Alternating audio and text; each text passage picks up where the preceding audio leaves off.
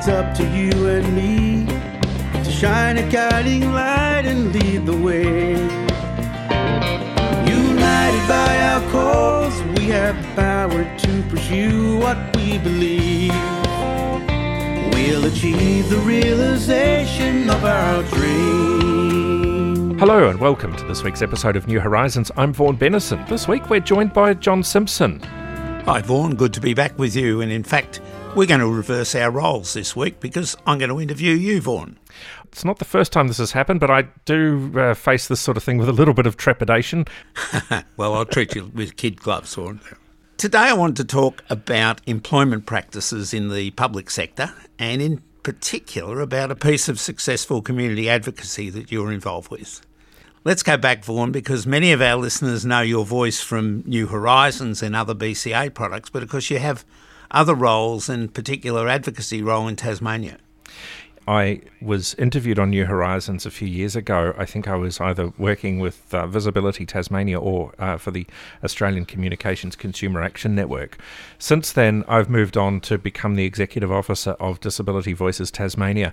And Disability Voices Tasmania is a disabled people's organisation, and it works to affect systemic, strategic and community change across Tasmania, and it works collaboratively with other organisations on advocacy projects, as well as doing some capacity building projects which are funded by the ILC, or Information Linkage and Capacity Building Grants.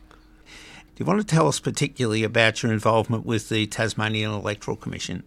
Let's take a little bit of a step back in time to last September, October.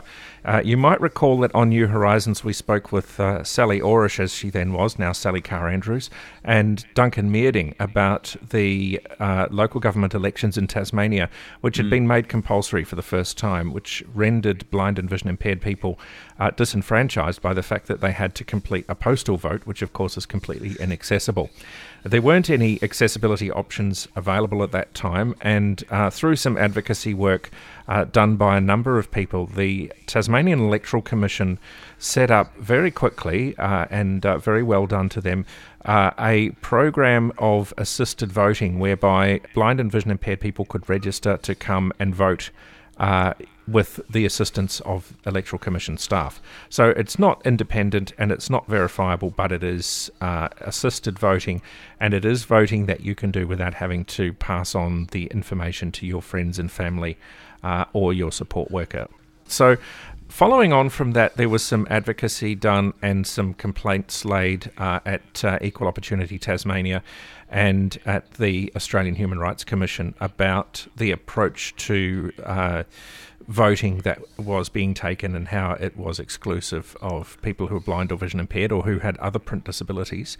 And there was a willingness by the Tasmanian Electoral Commission to establish a working group which would look at, firstly, where we were in terms of voting for people who are blind or vision impaired under the Local Government Act, but also as part of the state electoral system, and also to make recommendations about changes that would be useful or essential to making voting accessible in Tasmania, both for the Local Government Act and also under state election, which is where the Tasmanian Electoral Commission has jurisdiction.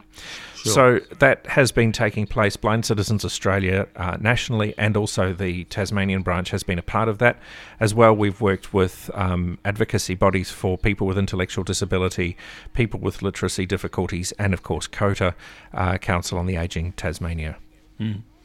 And of course, as you say, the Tasmanian Electoral Commission entered into that practice willingly, and then undertook a further step, I understand, with the potential to employ someone to particularly look at inclusion issues. Yeah, that was the idea, and it was very welcome to receive an email outlining the goal of appointing a manager for accessibility and inclusion. And it looks like a really good role for somebody, and it's about getting out into the community, understanding what the barriers are to people with a print disability particularly, but disabled people more generally, participating in the electoral program. So that includes enrolling to vote as well as the actual process of voting and having say in changes that would be centred around the electoral process. But no doubt with the best of will in the world, there was a bit of a glitch in that process.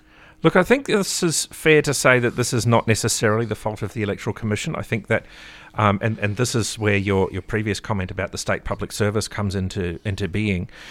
There seems to be some habits that public services, not all public service organisations, but a lot of them seem to have. I was quite horrified to see that one of the requirements, although listed as desirable, was that one should have a driver's licence. Oh dear. Yes. Now, as you can imagine, that annoyed me as a blind person because I don't have a driver's licence, and it's not by choice because, let me tell you, if I could, I would absolutely have a driver's licence. But what it means, of course, in reality, and people don't think about this, but it means that if a person with a driver's licence and a person without a driver's licence reached equal ranking in the recruitment and shortlisting process, then the person with the driver's licence would automatically win by virtue of the fact that they meet one of the requirements that the second person does not.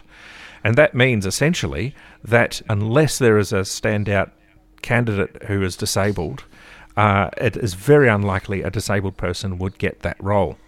But it would also act as a disincentive for people to apply, wouldn't it? I think it probably does, unless they're,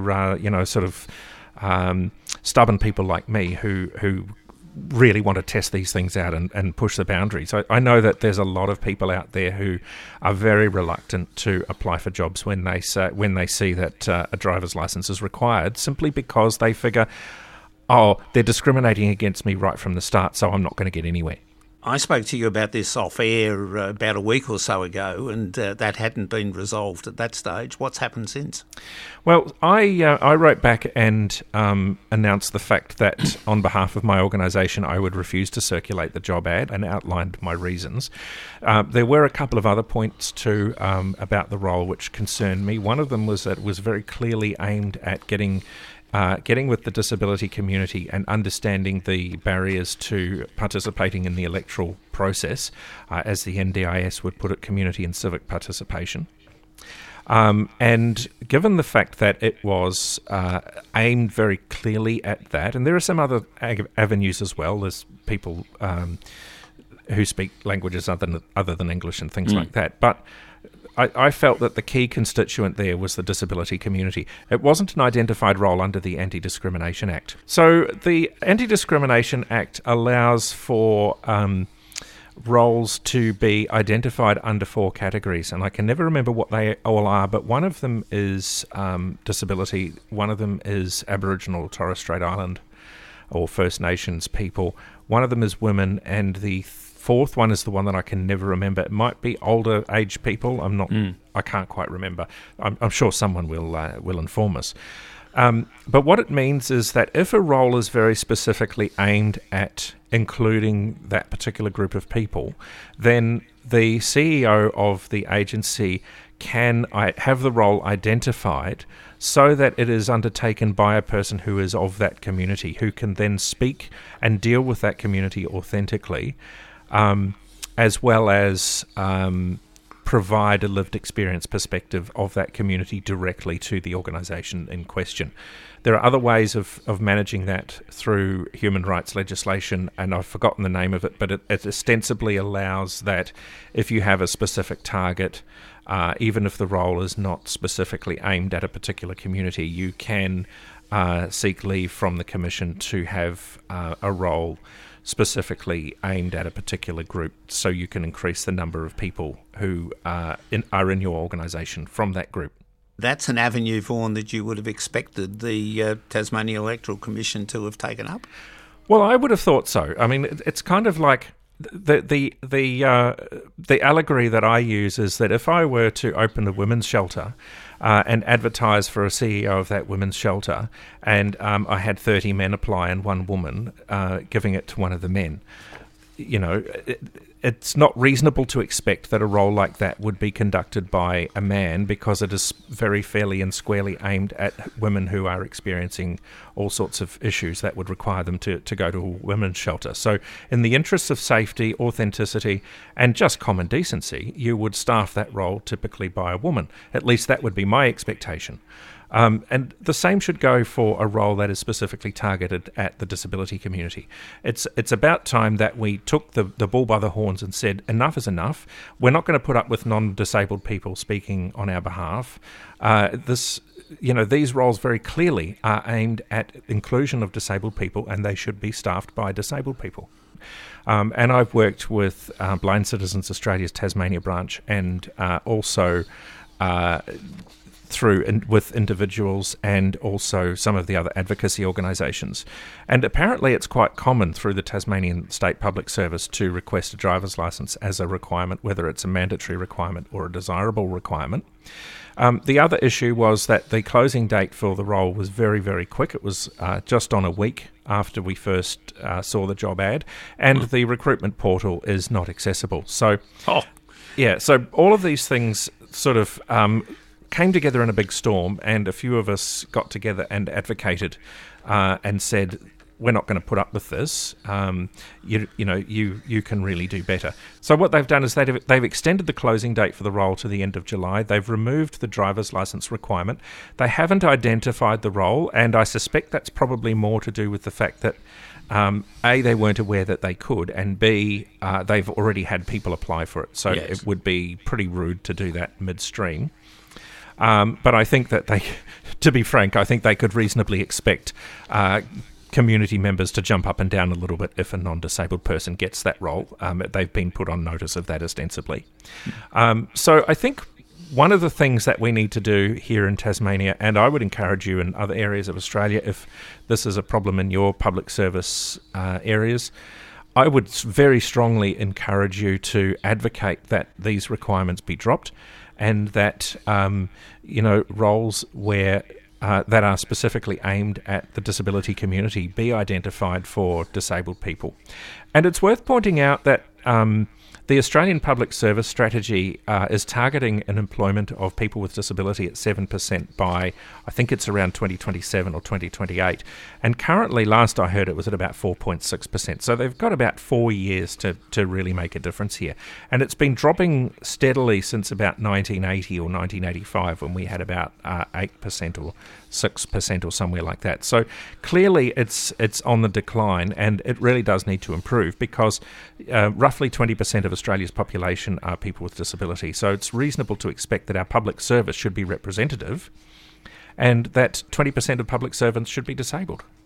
So Vaughan, this is of course a case study that relates particularly to Tasmania, but for our listeners it's one that certainly includes some messages that have broader application, and particularly that barrier that is so often there about the driver's licence, and of course inaccessibility of recruitment procedures is also a major issue. So thank you for taking the time in this week's program to bring that to our attention. Wish you all the best with the remainder of the advocacy project, because of course until you get a fairer system across the public service, then you haven't really achieved. And at that point, I'll say thanks for your time, and I'll hand you back your program. Thanks, John. And I'd point out that, as I said before, I would strongly encourage you to advocate in this area if that's something of interest to you. And it's worth remembering, if you do work for the public service in your state, or indeed the Commonwealth Public Service, that having these requirements is actually opening yourself right up to claims of discrimination. And, we really don't want to have to go down that road. But I'll tell you what, it's getting to the point where people are starting to do it. So it's worth taking notice. But thanks, John, for offering us the opportunity to talk about this. It is an extremely important issue, and I would encourage everyone to do more advocacy. In the meantime, though, if you'd like to contact Blind Citizens Australia, you can call 1800 033 660, 1800 033 660, or you can email bca@bca.org.au, bca@bca.org.au, and we'll be back again next week. We'll achieve the realization of our dreams, of our dreams.